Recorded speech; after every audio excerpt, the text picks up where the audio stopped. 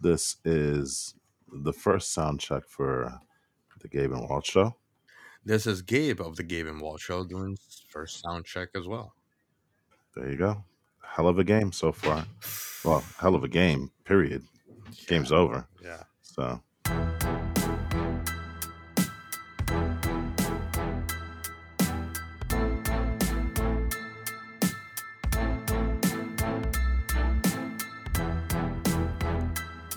All right, everyone out there, this is the Gabe and Walt Show.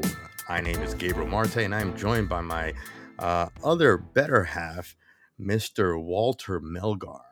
better half? I don't know about that. Better half. I'd be a But, better half. You're the football guy. You're the sports guy. You know more. I am always on your coattails. That's absolutely for sure.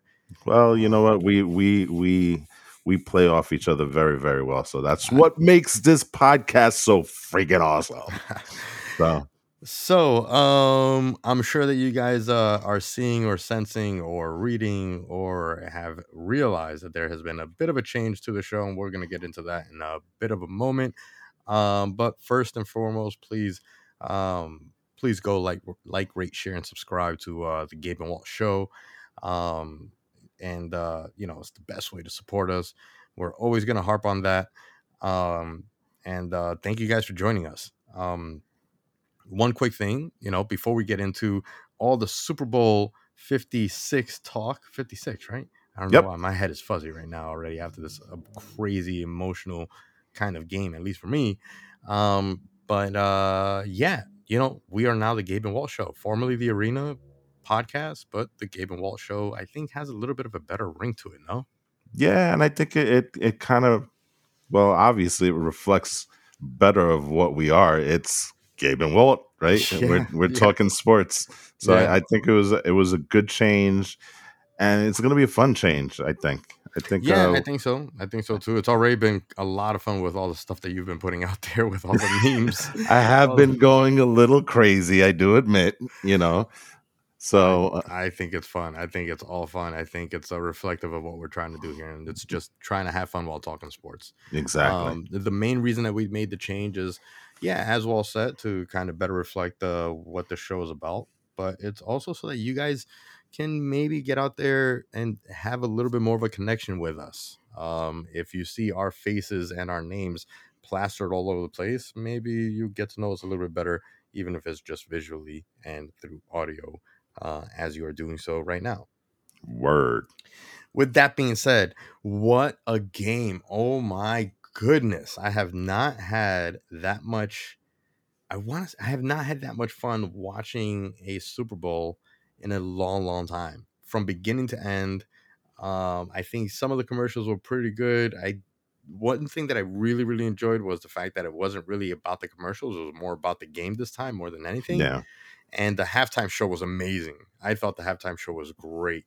it Um, was. it was reflective of what what a lot of us in sports are into, I think. And we'll get to that in a bit. But what did you think of the game? We didn't get to watch it together. Unfortunately, We got to text about it together. yeah. But holy crap, I what a think freaking next year game. we have to do. This is my hope that next year we do a live show. You Yes, know, I that would I be I super I cool. think I think it would be cool, and I think it'd be cool to have people kind of dial into us while we're watching and just have like that communal experience. You know what I'm saying? So, Yeah. I think that'll be awesome. Um, in terms of the game, it's kind of reflective of the fact that this postseason has been fantastic. I It mean, really has. this is just the culmination of one of the best postseasons that I think I've witnessed in a very, very long time, and I've seen a lot of I postseasons. I You think it's know, gonna go down as definitely in the top five greatest postseasons of all time, but it's certainly the greatest postseason I've ever seen, or ever been a part of as a fan. I can't say hmm that I've been like super entrenched on the postseason drama forever. I think I've always been into sports, always follow sports, always I've been inspired by sports, but I've never really followed the drama as much as I followed it this year. And maybe it's in due part to the pandemic. The fact that there was so much drama because of the effect of the pandemic and on the teams and all sports, as a whole. Yeah, Um, but I think this postseason, what it shows is the best part of sports, which is storylines and drama within the game. It's the game is what we go to, it's what gets us in there, the love of sports. But I think it's just the drama surrounding everything that happens in a game that makes it fun. yeah, and And what can make it heartbreaking, because I think there were so many ups and downs in this game between OBJ's early oh yeah, injury, that was tough. Matthew Stafford's potential injury, Joe Burrow Joe looked like he Burrow's was injury out. was Joe Burrow's injury looked pretty bad, and I think that injury that he sustained, we don't really know the gravity of the injury itself, because Right. he's ice cold. He kind of went out there, put it on the line and stuff like that. But I think that the game really changed, and it really changed. It really was the turning point for me, as to the result of the game. It changed in the moment that Joe Burrow got injured. He still went out there. He played the game. He tried not to let it affect him, but I think that it affected the play calling and his abilities, because he was definitely changed. He was Okay. definitely changed, I think. And I guess we can talk about the injury and what I saw from my perspective of Hmm. how the injury itself can affect a person, because the kind of injury that he had, I see often in jiu-jitsu and mixed martial arts. Right. Um, but what did you think? How did you feel about um the game overall, as far as like play calling, intensity, drama, opening drives, everything? Like anything that stood out to you? Well, I think if you look at the way the Super Bowl started, it kind of followed this a similar script to many other Super Bowls. Usually, and you hear these athletes talk about it all the time. It usually takes them about a quarter to kind of get acclimated to the whole experience of being in the Super Bowl. As much as you may have been in the Super Bowl before and stuff like that, there's still always a different experience when you get to these games, and it usually takes like about a quarter to settle down, and you kind of saw that. The one surprising thing for me was that I thought it would be a much more I thought that we would see a lot more points than we did. And I think what may have happened here is the OBJ injury, is the fact that Stafford was kind of, a little bit hobbled there with the ankle. Mm-hmm. The Joe Burrow thing probably did have a big impact on him going forward. But I think the two takeaways that I have really from this game, well, actually three.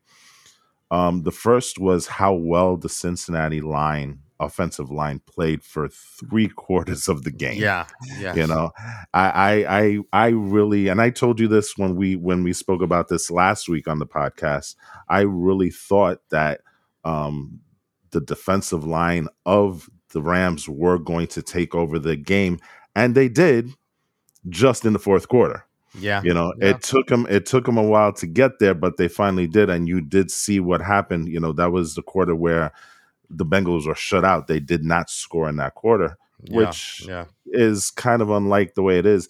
The other part was Jamar Chase having, he caught 5 balls for 89 yards, but they were very quiet They were. catches. Like, with Jamar Chase, he's such an explosive talent that you would expected to have seen a big game from him. Um, it it it just so happens that T. Higgins was the one that kind of picked up the slack there. He caught Mm-hmm. 4 balls for Mm-hmm. 100 yards, including a very controversial 75-yard touchdown pass, Mm-hmm. where you can make the case that probably should have been a penalty. Well, I You wanted know. so that was the first point of contention that I wanted to bring up, the drama Hmm. of that play that involved the face mask, right? Yeah, that was So clear. That that was was super clear clearly. as day, 100% a violation. As a matter of fact, I actually think that would have been a pick if he didn't face mask him. because that ball was going right. I thought that it was going right into Yeah, uh who Ramsey, was it? Jalen Ramsey. Ramsey. Ramsey, yes. I Hmm. thought that that was going to be right in Ramsey's chest if Higgins didn't pull him out of the way. You know, the way that when he did that face mask, he gave him a full 360 turnaround with that face mask and cleared the way for him to catch the ball. Yeah, You know, Jalen Ramsey did not have a great game today, though. he did not. You know, He did and not. I'm a little surprised by that also. You know, but I'm not necessarily, because if you think about the Tampa Bay game, he got beat out like in Tom Brady's yes, hits to Evan. Evan hmm, was beating Ramsey out every single time. yeah, So I wasn't necessarily surprised about that. And I think Evans is a much better receiver than Chase or Higgins. So really, I think so. I think so. I think he's Maybe because better. Evans, I feel like Evans is like just a big dude and a little bit more physical. Um, Oh, but but Chase is amazing. Chase is He's amazing. Jamar amazing Chase is talent. amazing. I You mean, know, yeah, he is. He so is. He is. yeah, but I thought you know I'm happy for OBJ, Hmm. and Yeah. you saw him after the game crying, and Oh, he's got an ugly cry face, man. yes, Oh he my god! does, he If does. that face, I haven't checked Instagram yet, but I'm pretty sure that that his face is all over memes. They're That's all over memes. exactly, Oh my goodness. but he had a heartwarming moment afterwards. His wife is pregnant and due any moment, and Mm, he went over there and gave that belly a kiss, and you could see that he was overcome with just emotion, and yeah, the yeah, man's for sure. the man has been through a lot. Some of it is self-inflicted on him, but some of it was kind of out of his out of his say what's the word I'm looking for? Out of his, it wasn't his fault. So I'm glad that he was able to, get the chip. I'm glad for Aaron Donald. Aaron Donald, hinted at retirement here. You know, I don't know if he's Yeah, going to go through it because you know what, he's still at the peak, right? But if you're going to go out, what better way to go out with a Super Bowl win, right? yeah. I mean, Um, like I think that the storyline for a lot of people on the Rams, especially a lot of the players on the Rams, especially with everything, they threw the kitchen sink out. They were like, you know what, they did this is the year that it's going to have to happen, because if not, it's not going to happen at all. They are, I think it's 5 years away before a draft pick, something like that. 5 or 6 years away, something But like that. listen, They're really far away from a draft pick. So I if I it am didn't pretty happen now, it sure wasn't going to happen. I think. I'm pretty sure they're happy with the result. They'll deal with the picks 5 years Yeah, from for now. sure, for sure, You know. absolutely. I mean, Matthew Stafford has maybe a few years left. Sean McVay is definitely most likely going to be moving on in a couple years. I don't think that he's going to stay there for a rebuild. And they will have to be rebuilding when they can. They Hmm. basically mortgaged the entire house for the stadium, for the team, for this Super Yeah, Bowl. They mortgaged everything. It's they like, all right, did. we got a Super Bowl. Now we're going to suck for a few years. It kind of feels like when the Florida Marlins kind of went all in with that one championship that they got way back when. Yeah, Where yeah, they just got every free agent and said, "Screw it, we're gonna buy ourselves a championship." yeah, A little bit more difficult to do in the NFL, but kind of the same thing. yeah, They did put in all their chips and they went all in. McVay, now the youngest Super Bowl winning mm-hmm. coach, Yep, he beats yep, Mike Tomlin out by yep, 9 months, mm-hmm. right? And let's talk about Stafford because Stafford, I think, is another guy that has a really nice story. He spent how many years over at Detroit, made the playoffs over there 3 times, lost all of those games. Comes over to the Rams. They basically anoint him the savior for the franchise. And what does he Yeah, do? He wins the 4 games with the Rams.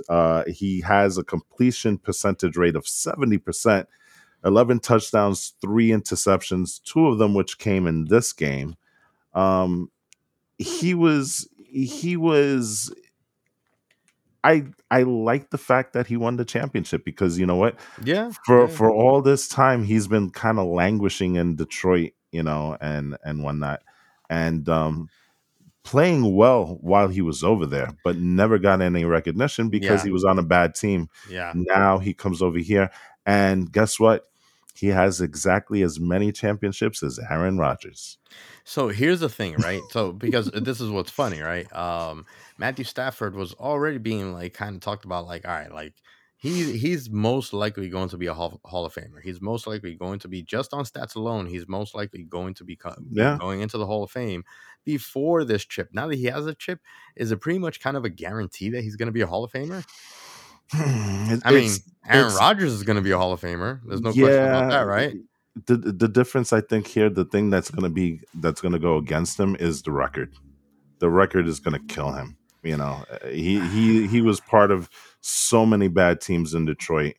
And you know, if you look at just in terms of wins and losses, it's not a good look for him. So I Maybe, but I think think I think that I think that they'll make an exception. I mean, they can't. maybe, you I know, think his personal stats alone warrant the uh the induction. I mean, again, aside from the fact that he just got a Super Bowl I think championship, so he's a perfect example of, you know, luck of the draw for the NFL, right? hmm Because here's a guy who, if you put him on any other team, you're talking about him Hall of Famer hands down, yeah, right? for sure. And he was unfortunately drafted into a very, very bad situation there that never got any worse because of management and all that stuff. And like I said, it just goes to show you, um, a lot of the times it's not how good you are, it is who you're surrounded with and who your coaches are. And I think Matt Stafford is a perfect example of that Yeah, because, like I said, any other team you put him on there, we're probably talking about him, you know, in terms of Brady and the Mannings of the world, you know, and stuff like that. And we just never really got a chance to have him in that discussion yeah. just because he's been on bad teams. Um, So I would like to talk about the other QB, my man Joe Burrow. yes. How to What did you think of Joe Burrow? I thought he had his best chance to win this game early on, and you know, it just Really? yeah, I think especially coming out of the second half, they were building some momentum there and stuff, and it just again, it maybe it had to do something with the timing of his quote unquote injury, and again, we don't know the extent and how serious that was, but he's probably going to look at this game and say that there was some missed opportunities there for him, you know. I think for sure, for sure. The good I thing about it is that he has plenty of time to get back there. That's absolutely true. Now, You know. I want to talk about the injury in a bit, but my perspective, I thought Joe Burrow was up until the point that he got injured. I thought he looked like a veteran quarterback, and he looked really sharp. He looked strong. He looked cool. You know, I think early Yeah, on in I the game, agree. I think in the first quarter, he looked like he's been there plenty of times. The rest of the Bengals didn't look like they've been there. You know, Yeah. kind of hesitating, jumping for a ball, or stopping a little bit short on a reception attempt, kind of like being deer in the headlights a little bit. That was the receivers. I think that was the line. I think a lot of the Bengals, with the exception of Joe Burrow, and I think that goes to show. I think that goes to show the kind of effect that Joe Burrow, um, or not the effect, but one of the qualities that Joe Burrow has based on his tenure at LSU and being in these big game scenarios, and just, again, acting like he's been there before. Yeah. But It's old hat for him. I mean, look, coming out of the half with that first play, that was ballsy. That was a statement piece. That's we got Yeah. momentum. We got the momentum. I'm going to throw this Hail Mary pass, hit it, get the touchdown, and now sit down. What's up? Yeah. That was like, if I don't know what other move could have been more Joe Cool than that. Yeah. I mean, he had a nice little game, 22 of 33 for 263 and a touchdown. The thing that is going to end up his legacy in this playoff run, 7 sacks this game. Yeah, but that's not his He legacy. no I think no that's a Bengals okay. issue, man. Yes, maybe wrong choice of words. I think the Bengals, um, if they're going to get back there, they have to fix that line. I Yeah, mean, for sure, that man. line, Absolutely. that line was really the difference probably in this game today, especially in that fourth quarter where they could not protect Joe Burrow. Yeah. It seemed like he went from, being untouched in the first half, and then, especially in that fourth quarter, all of a sudden, they were saying this is his fifth sack, and I'm like, where in the world did that come from? So I It just came in bunches with him, Yeah, I mean, and all right. So my thing with the sacks is that I think that that the sacks came from like the Rams smelled blood in the water straight up. yeah, The Rams, for sure they noticed that he had an injury, and the injury was kind of hard on Joe Burrow. It changed how he was playing. They started running the ball a lot more because they didn't maybe Joe Burrow didn't have the confidence in staying in the pocket, being mobile and stuff. And the Rams were like, all right, he's hurt. We got to put him on his heels. We got to make him make mistakes. We got to like kind of push it to him. And I think that that's what kind of like really woke the Rams up. Is like, hey, we have a chance here to make something happen, turn over the ball, whatever the case may be. But we have a chance to make something happen. I think that came directly from the injury. I Now, also think that Aaron Donald kind of woke up. There was a yeah, point in the for game. sure, for Yeah, there was a sure. point in the game where he kind of shoved Joe Burrow on the sideline, and everybody got into a scrum, and I think that really kind of woke him up and Yeah, said, "Okay, you know what? Enough is enough. I'm getting frustrated with these double teams, and you know, they were doing kudos, good, man. They were really yeah, stopping them, man. kudos on McVay because from that point on, he's still the beauty with the Rams is that they can get pressure with four guys, and I think McVay and whoever his defensive coordinator is, they started doing a lot of stunts because you saw Von Miller getting involved, and he was hitting those stunts and getting free looks at the quarterback and stuff. And I think there was a change in philosophy somewhere along the line also to kind of try and find a way to kind of free up the guys here because, Hmm. like I said, up until that point, the Bengals were doing a very good job of protecting Hmm. Joe Burrow and keeping him upright, but there was that one click where Aaron Donald was like, you know what, enough is enough. Let's get it. Let's get it. Well, so it's kind of funny. So I start my day, kind of the same every day. I have, my Amazon Echo morning routine, what's the weather like today? What time is Hmm. it? These little things. Today I happen to ask like, Echo, who do you think is going to win the Super Bowl? And Echo gave me a really interesting response. Echo said, the Rams are it seem to be really good at butting heads, but the Bengals, they seem to have nine lives, Yes, and I've heard that. and Echo is like, so I'm going with the Bengals because they got nine lives. Well, here's the thing: with all the sacks that have been happening, from the very first postseason game that the Bengals are in, and just like Burrow not being protected, his nine lives ran out. It was only Yeah, a matter of time with that amount of stacks. It was only a matter of time of something big happening, whether a big turnover, or an injury like the one that happened. yeah. Now, I want to explain the injury a little bit. Joe Burrow's toe got essentially stuck under him while the rest of his body twisted around. And in jiu-jitsu, we have a move that we call a heel hook. I encourage everyone to just YouTube heel hook submission so that you can see what it looks like. And if you compare the two, it's essentially exactly a heel hook submission on the leg. Oh no, I think that was Stafford that had the heel No, no, hook no, no. Stafford had a toe because hold. okay, Yeah, because his issue was with the knee. The knee yeah, kind of yeah, like yeah. So buckled exactly. So underneath it that's the and thing. stuff. So Yeah. that's the thing. A heel hook doesn't attack the heel. You hook the heel to tear the ACL. Ah, okay, I got you. And so when you apply a heel hook and you twist the leg, you're essentially twisting the bottom half of the leg, the shin, Hmm. the heel, the foot, away from the rest of the body, tearing the MCL, meniscus, and ACL pretty much all in one shot if you do it at full force.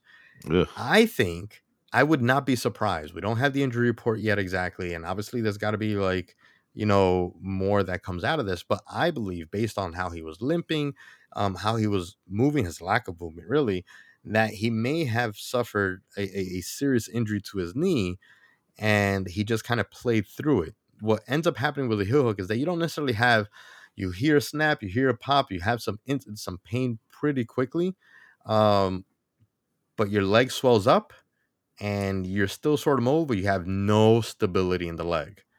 It's Right. very difficult to really move around and really be mobile on multiple planes of movement. And I think that that was the biggest issue, that was the biggest thing that affected Joe Burrow's movement, because he stopped running the ball altogether. He was running, they were running a ton of running plays. When he was throwing the ball, he was throwing them quick and short, getting the ball out of his hands right away without moving Hmm. around in the pocket. And I think that that is because of the knee. I think that he just really couldn't move because he had no stability in the leg. And a couple times, even on some of the run plays early on in the after the injury, you could see him putting all his weight on his good leg, his left leg, which is the one that he's recovering from the ACL injury from last season. Right. It's Um, fun. It's funny you're talking about Joe Burrow, and right now he's in the press conference, kind of talking about everything that's gonna his mm, disappointment. He's congratulating the Rams, being very very classy, and he's also there. They also just asked him about you the injury. know no, Oh, but okay. they're asking him about his feelings and the hard work that he put in and what he believes is going to happen next year. And typical fashion, he's like, you know what, this is just going to make us stronger. Yeah, We're going to work he's a professional. harder. Yeah, so kudos to him. 7 sacks, 9 lives, tied for the most in Super Bowl history. Roger Staubach had 7 way back when. Oh So man, that's it it's is a terrible stat, but I yeah, always feel that it's tough. sacks. I always feel sacks have more of a stain on the team, and I hate that the sacks go against the quarterback themselves. I feel like sacks should be a team stat, um, I because agree. the quarterback doesn't get sacked if he gets protected. I mean, what's he supposed to do? And he tried, of course he tries his best to not get sacked, but at a certain point, like, you got to protect the ball and you got to try to protect yourself, and that's why he's gotten sacked. I mean, it just sucks that that is what ended up happening late in the game, where it seems like the O line was breaking down. They were playing hesitant and kind of playing a little bit scared, to be honest with you, Yeah. and these things happen. I mean, it's easy to smell blood in the water when you see like these openings, and you see that you can touch the quarterback and you can get to him. You get to him once, and then it's like, all right, I can get to him again. You get to him 3 4 times, and then you're like, well, let's go for one more. Like they blitz a lot more when they feel like they're vulnerable, right? So the O line did not respond properly to that, and I think that that's what ended up costing them the game.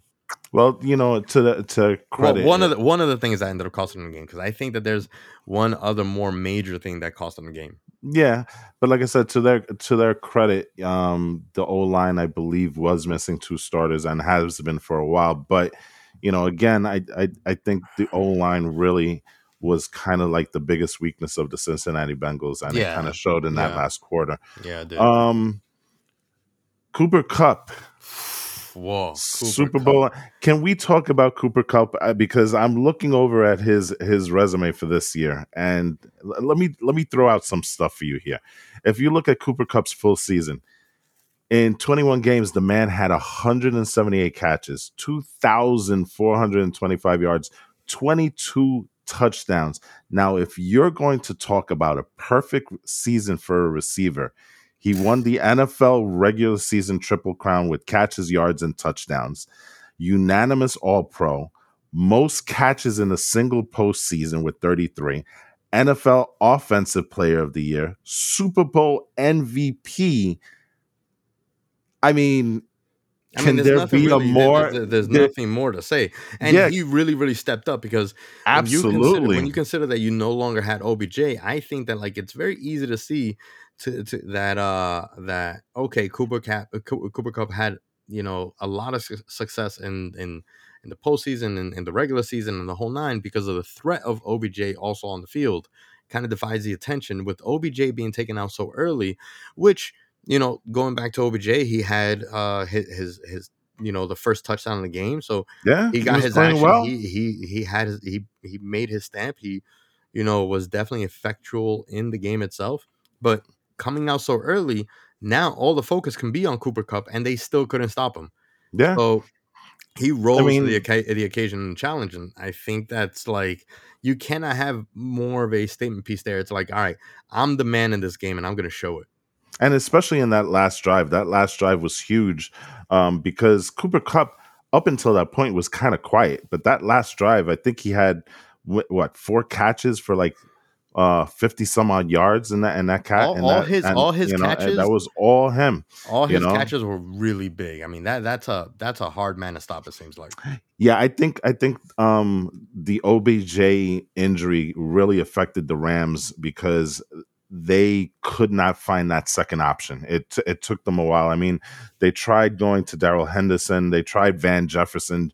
These guys were dropping passes. They and I it took them a while for them to kind of get back into the flow of things.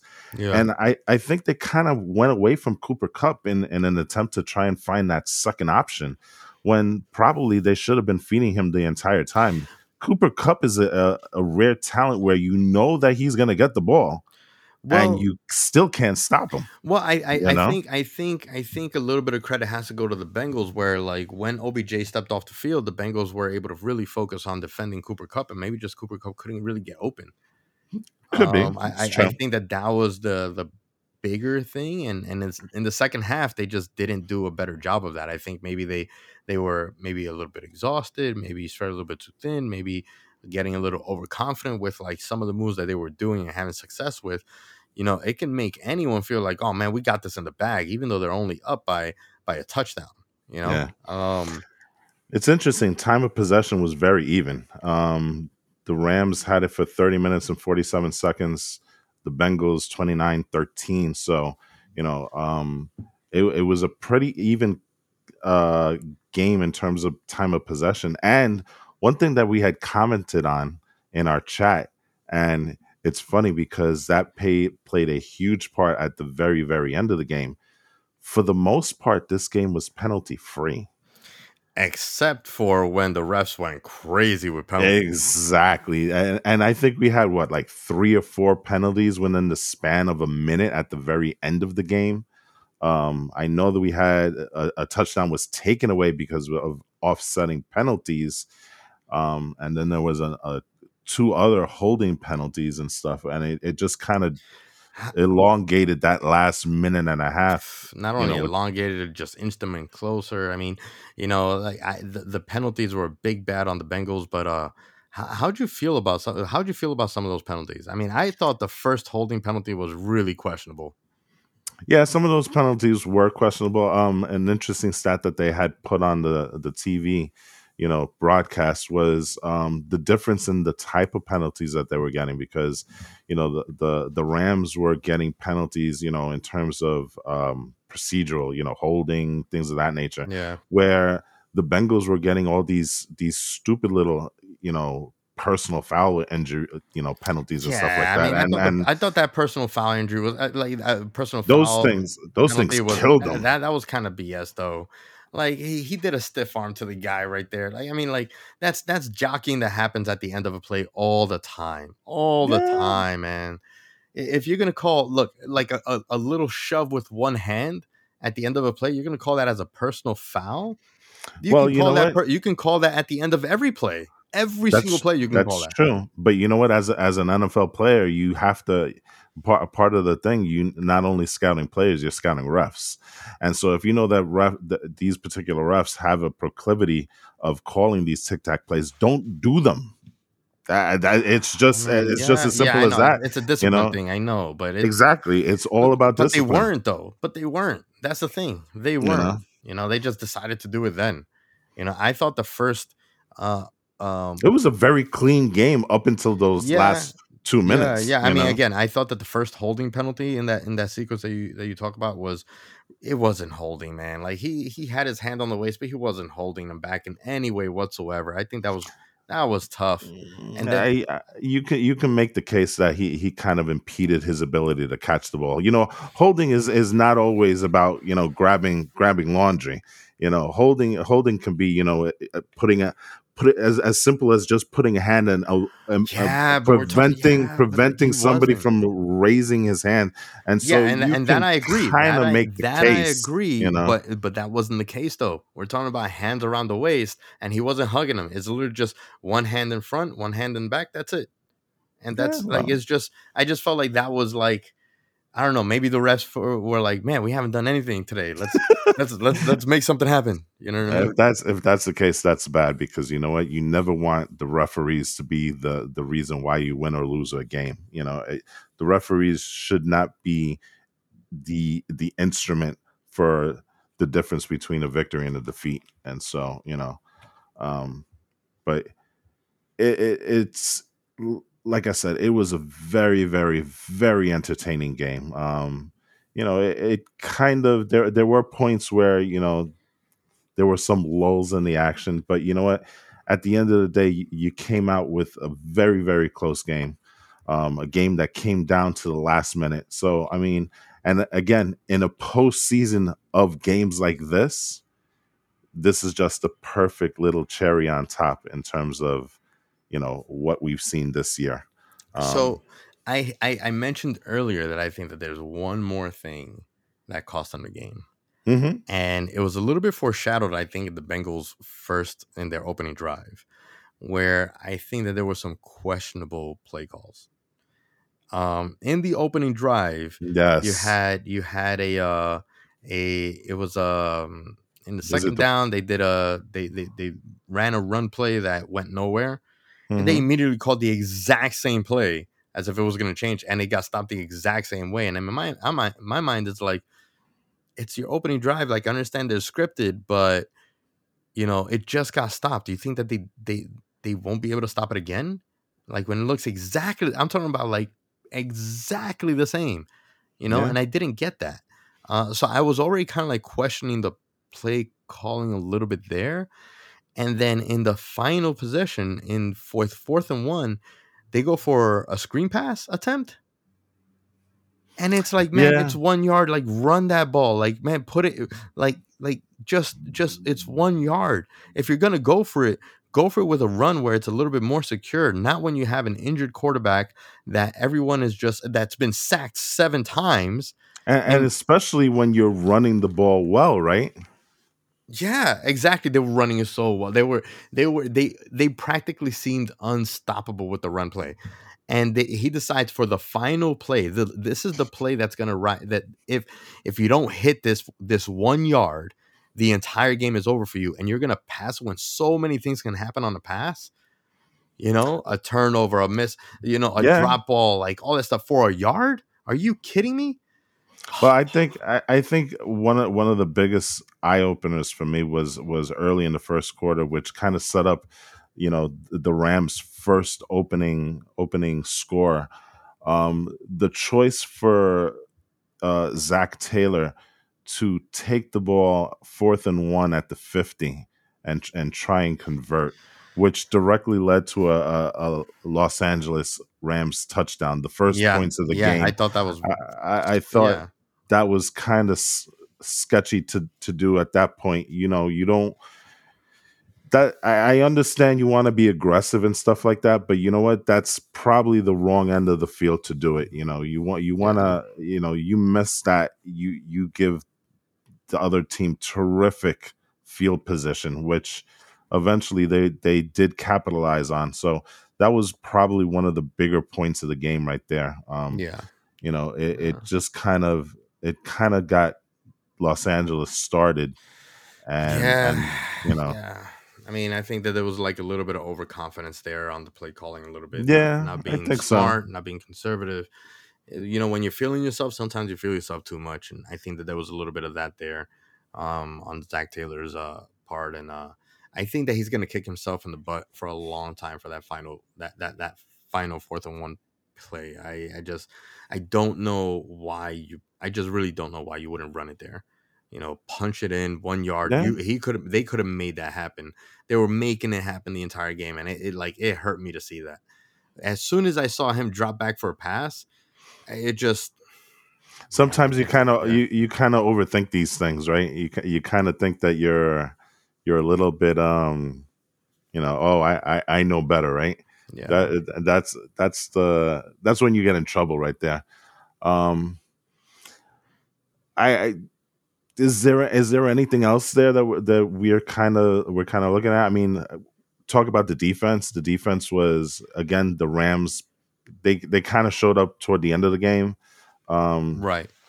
the defense for the Bengals was pretty good. I thought it was pretty good throughout the Yeah, entire game. Even like yeah, even in the fourth quarter, I thought it was pretty good. I mean, I think Cooper Cup is just a difficult man to stop if you put the ball in yes. his hands and stuff.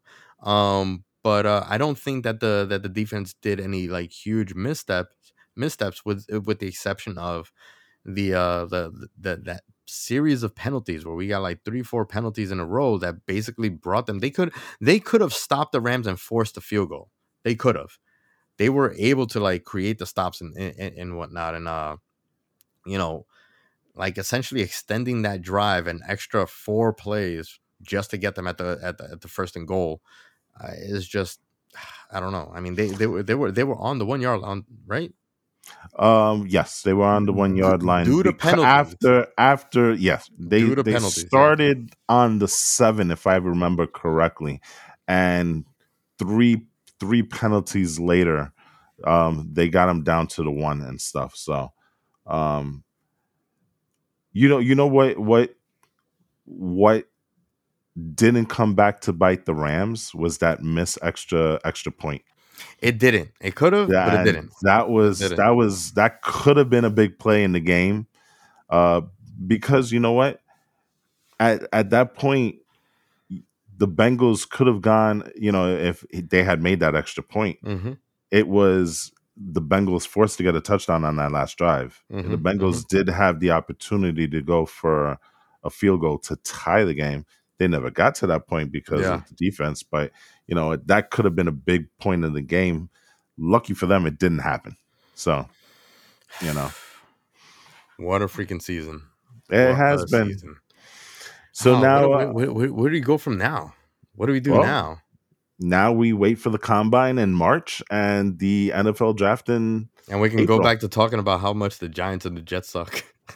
Well, you know what? I do think that there's an opportunity for both New York teams to get better and get better quickly. I Yeah, think I think so. So this game really, more so than any other past Super Bowl game, represents kind of a changing of the guard here. hmm I think what you're seeing is that the older guys are kind of getting older, and they're moving over and making space for the new guys coming in, and I think that bodes well for the league because there are a lot of exciting players out there, and I think it presents an opportunity. And I was talking about this with my wife the other day. In terms of the Jets and the Giants, to me, have a better path to getting to the Super Bowl quicker than the Jets do. And the reason why I'll tell you this is that I think, we mentioned this before, the AFC is loaded with quarterbacks. So if you look at the Jets situation, Zach Wilson has to get through Joe Burrow. He's got to get through Patrick Mahomes. He's got yeah, to get yeah, through, yeah. uh, you know, I mean, um, you guys have it tough on your side, Lamar way more Jackson. than we do. There's no question about it. No question about So you guys, believe it or not, have a better opportunity to get further along in the playoffs than the Jets do. Now, I think the Jets, in terms of personnel wise and where they are, maybe just about a year or two ahead of the Giants in terms of getting better. But you guys have the opportunity to get better very, very quickly, and in a conference that doesn't have as many elite quarterbacks as um, the AFC does, it makes it a little bit easier for you guys. So there's hope for Big it. Yeah, Blue. yeah, There's hope for Big Blue. yeah. And I think the fan base is excited by the choices that they've made in terms of leadership with the GM and not only the head coach but the assistant coaches as well. I think you could probably speak to that. hmm That some of these guys that they're bringing in are very, very well respected and known for kind of like their knowledge of football and schemes and stuff. I Yeah, no, think that that's absolutely. got to And make you excited, right? I'm super excited with what we got. I am really, really, truly excited. I'm confident that from a front office and coaching staff perspective that we're getting it, that we're going to be able to get it done with what we got. Now it's just a matter of seeing if Daniel Jones can actually, you He's know, the big if question mark yeah, for you guys. he's the only question mark really. You know, it was is Daniel Jones a Sam Darnold, or is there more to be seen? You know, does he have? I mean, I'm sure that he has the potential. Um, but we'll see. I mean, Dan Jones literally only has just this one season to make it happen. Otherwise, Right. that front office is going to go out and do what they got to do. You know, I believe Joe Shane is the kind of guy that he's not afraid to make moves. I think it's very very apparent in his hiring of Dable that he doesn't care what people think, you know, about the moves that he's going to do, and I think that that's probably what it's going to come down to after the season. If Dan Jones doesn't make it happen, I think that Joe Shane is gonna make the move. You know. Well, Joe Shane is going to have to really ball out this off season here because I know the salary cap situation isn't great for you, so you're not going to be able to build that way, at least not as much as you want to. I think it has to be all about the draft. I think he's going to have to draft superbly well to try and bring in some talent into the Giants, and you know, and give Daniel Jones the tools to be properly evaluated this year, because like you said, he's only got the 1 year, right? And Yeah. so Yeah. he's gonna have to be surrounded with some talent, because how do you evaluate if there's no talent around you? Yeah. Yeah. So Exactly. joe Joe Shane is really gonna have to knock it out in terms of drafting, because I think that's the only avenue he has, at least this year. He's not going to be able to improve the team via the free agency and stuff. So um, So, that's it. On is there anything else that you want to talk about, football and Super Bowl related? no, I'm just happy we had a great Super Bowl. I'm really glad for Matthew Stafford. I'm really glad for you know Odell Beckham Jr. I'm glad for the Andrew Whitford. He had a great story where he was talking about one of the players that came up to him. Yes. Um, Yes. it was a heartwarming. Again, Because he got all the all Man of about the Year award, stories. right? Yeah. And again, football is all about stories. And you hear these heartwarming stories, and it's just like, you want to pull for that guy a little bit more when you're watching them. So I'm really happy for the Rams. I think it's good for their organization. I think it's good for the guys on that team. I do feel bad for the Bengals because they've had this storybook It's the the Cinderella storybook, season. right? Yeah. Yeah, and it kind of came crashing down at the end here. But you know what? It's like I said before, Joe Burrow, if they go ahead and make this team better, he's got the opportunity to be there a couple more times. And I know it's tough, especially in that conference, but you know what? He is a very special player. I think everybody can see that. And so, he'll have a chance to be back there. I really do think he'll be back there. It's going to be between him. It's going to be between Mahomes. Lamar Jackson's going to get there, but those guys are going to be knock 'em and sock 'em for the next 10 years. And it's going to be really, really fun to watch.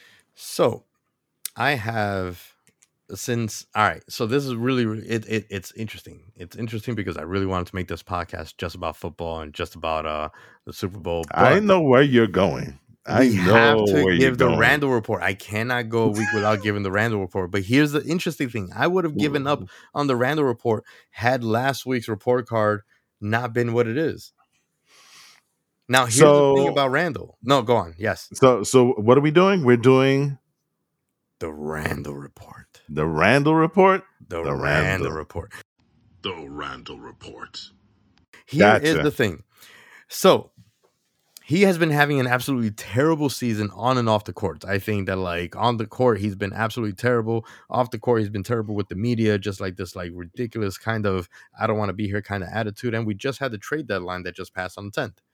Right. Interesting thing is that trade deadline came and went, and all of a sudden he's like a media darling. He's like is speaking, with like professionalism, dealing with professional, being a team player every which way around. And he had every single game in the last week was a marquee game. He had the first game against the Nuggets, no, against the Jazz. He scored 30 points, 6 rebounds, 5 assists. But then after that, he went 3 games, 28 each game, 28 points each game. In the last 2 games, 10 rebounds. It was 28, 10 rebounds. Then the last 2 games, it was even equal actually, 28 points and 16 rebounds in both games. Hustling, fighting. He's like, I mean, who gets that many rebounds in a week and still scores in pretty good double digit numbers, even though they lost most of the games. um, I gotta give credit where credit's due. If I'm gonna bash him when he's bad, I gotta give him credit when he's doing well. And he was hustling out there. You know, maybe make a few missteps here and there in the our fourth quarter woes, but we can't put it. You know, you can't just always completely put it on everyone, especially when they're hustling. I look at rebounds as a really important hustling part of the game. Right. If he's being a forward, um, he's in the paint. He's looking for the rebounds. He's looking for putbacks. He's looking to make sure that, like, defensively, that the other side of the court is not taking the ball away. However, he was there every single bit of the way. And I mean, I wish he could play every single game this way. I have this little conspiracy theory in my mind that, like, he was kind of playing really crappy, just devaluating himself up until the trade deadline so that nobody would want him, so he doesn't get traded. And then all of a sudden he's gonna go back to playing well. And look at how he's playing now It's after the trade deadline. It's crazy to me. The it's coincidence is too funny. high. It's funny because, like you said, the trade deadline was the 10th, right? The 10th, they played the Golden State Warriors and came away with a An almost impressive win. right, exactly. But you know what? It felt like the Knicks, especially in that game, they had that collective. Yeah. It was kind of like, okay, we got through the deadline. Nobody got traded. It was kind of like a weight that was lifted off of their shoulders. And you know what? It kind of went into the Trailblazer game also, because, and it's funny because I started watching the game and they were up big at one point, and I thought, okay, this might be the start of something. But then, of course, I found out later from one of your texts that they had lost, and I'm like, what? How did that Yeah, happen? I don't know. So here's the thing, right? Like, this is where I've been a Thibodeau supporter since he come. I will defend him every which way. But in this last game against Portland, he really, like, I don't understand some of his decisions. I mean, Mitch Robinson only played 14 minutes. Um, but Fournier, 36 minutes, 4 points. Taj Gibson, 27 minutes, 8 points, just 7 rebounds. Just giving us crap numbers, and I don't understand why he's so adamant about sticking with the rotation once he makes the decision. If it's not working, you got to be able to, like, you know, pull an audible and make a change. Like, if they're playing crappy, take them out, man. Put someone else in there. If it's not clicking tonight, okay, set him out, do whatever. But he's just, you know, Evan Fournier sometimes has really good games where he's shooting well, but then when we have Julius Randle with 28, Quentin Grimes with 20, Kemba Walker 23, and the bench playing it, like, hitting some points here and there, 8, 8, 6, and 4 between Gibson, even though Gibson was terrible to me. But Burks, Reddish, and Quickly, they can score even though they got really small amount of play time. How can you have someone like Fournier play 36 minutes and get 3 rebounds, 3 assists, and 4 points? That's it. Like, that's a Yeah, waste of floor space. That's a it waste of is. minutes.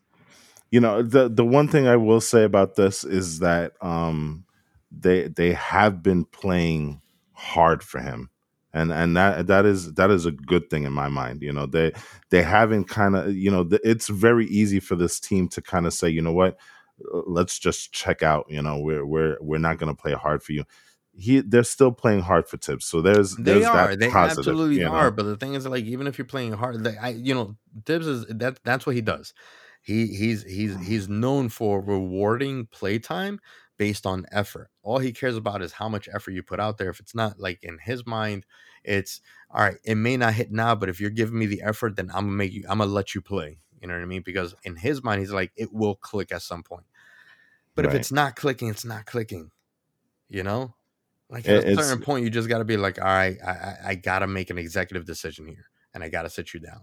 yeah. And I really wish that he would do that a little bit more, and play the bench a little more. I can't wait for D Rose to come through because I think D Rose elevates and gives us the leadership that's lacking on the floor. Um, but I don't know what But it's gonna be. we need RJ back in the lineup.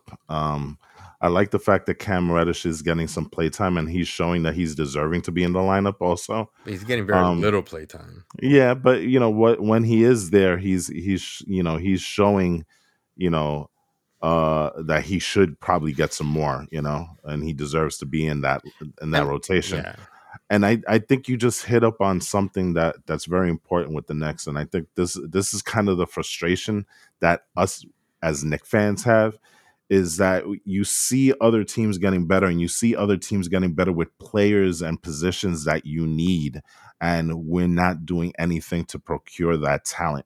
And I think one of the biggest things that's kind of wrecking this season is the lack of a point guard or true point guard yeah, that yeah. I y- still can't believe that we did nothing with Kemba Walker. yeah, I know. And you know what? The fact that we're waiting on D Rose speaks volumes of the fact that we need that type of general, on the court kind of leading this offense. And we haven't had that. We haven't had that for a long time Yeah, with this team.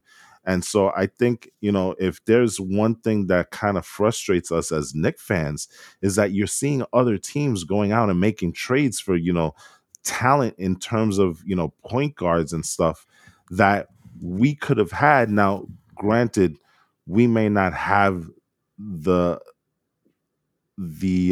draft capital, or we don't have the players to be able to, but at least you hope that they're making some sort of effort, you yeah, know yeah, because to not do anything at the deadline when you know that this team is in need of some talent infusion, if you're even thinking about making the playoffs this year and you do nothing, that's kind of hard to take as a fan. It really, really yeah. is. It is. It is. I mean, we'll see what happens at the end of the season. We'll see where we are. We're still not out of it completely. I think that we can maybe still make a run and make it to the wild card, or Mm. as an eighth seed, and see what happens. But It's getting I don't know. tougher. It's Anyway, getting so tougher. so the actual report card grade for Randall. Okay. It's hard for me, man, because I think that if we had seen the conversion of his play this week into wins, then I would have been in the A range. But I got to give him a B plus, just because his his play did not translate to wins, except for the big win against Golden State, a game that nobody expected us to win, but then everyone completely expected us to win against the Trailblazers. I mean, it is just it's kind of heartbreaking. I, But yeah, I, I I'm gonna give him a B, only because you know what, I still don't like his field goal percentage. he's a little high still on turnovers too. Yeah, yeah, Yeah, you're getting 28 on 23 attempts.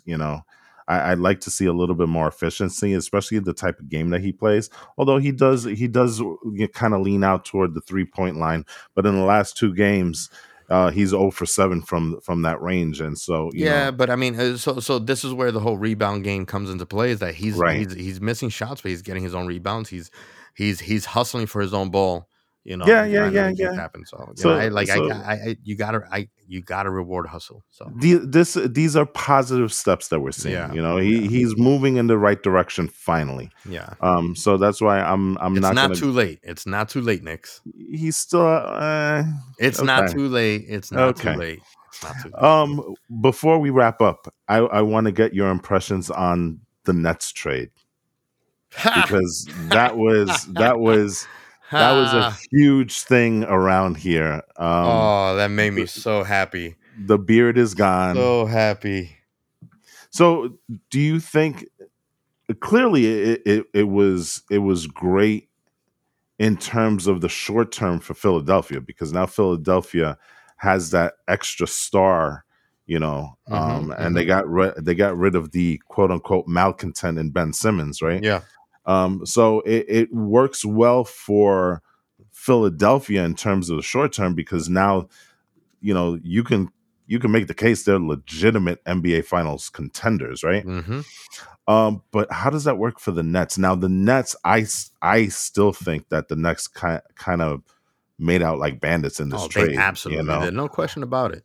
But I think they're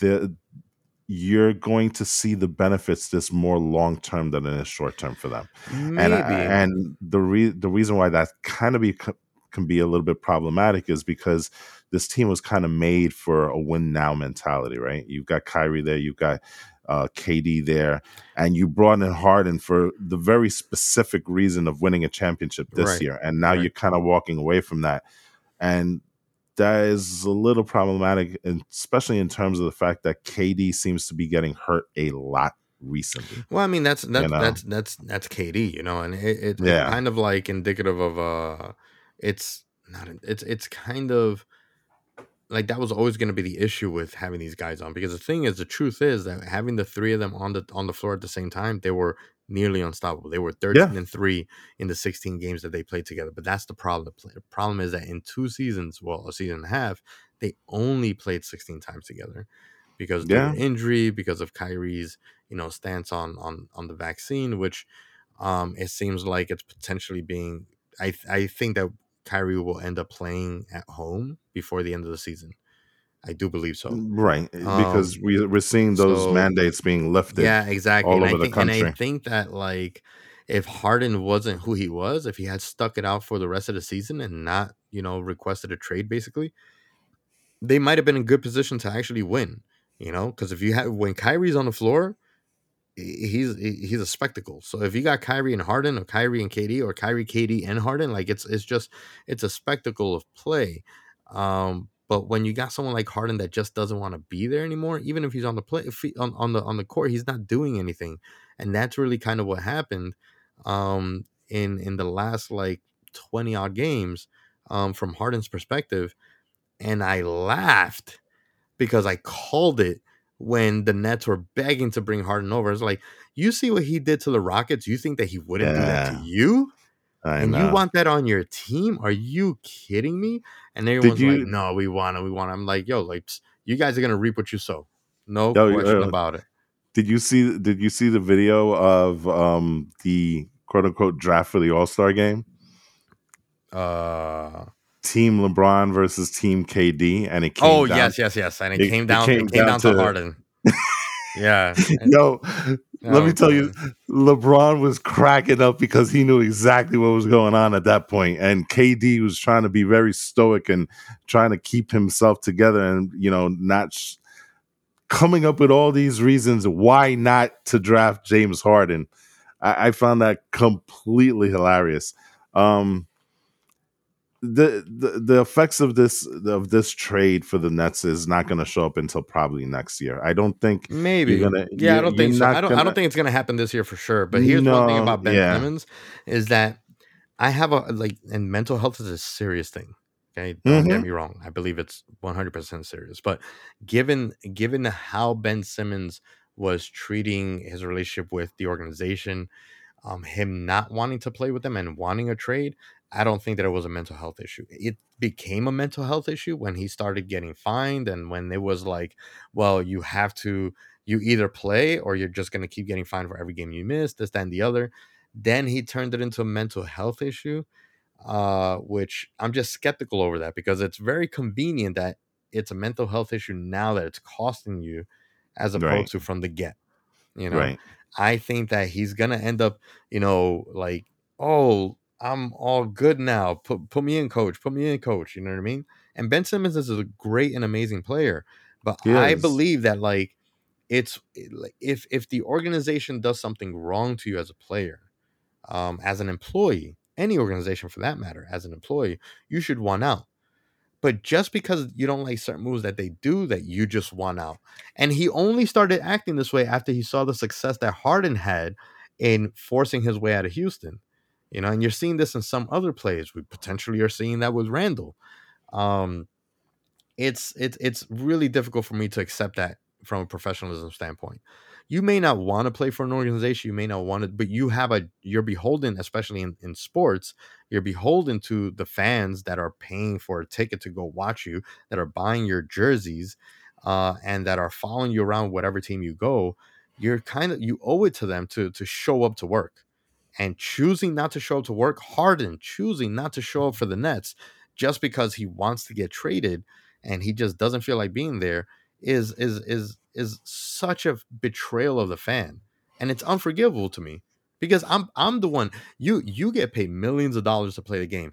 I if I'm working minimum wage so that I can pay for my cable service or buy a ticket in the bleachers or buy like a cheaper replica version of your jersey because I love how you play, that's a disservice to me who is spending hard-earned cash that I maybe can't spend on you for playing millions of dollars, we're getting paid millions of dollars to whine and complain about like, oh, I don't vibe with the team anymore.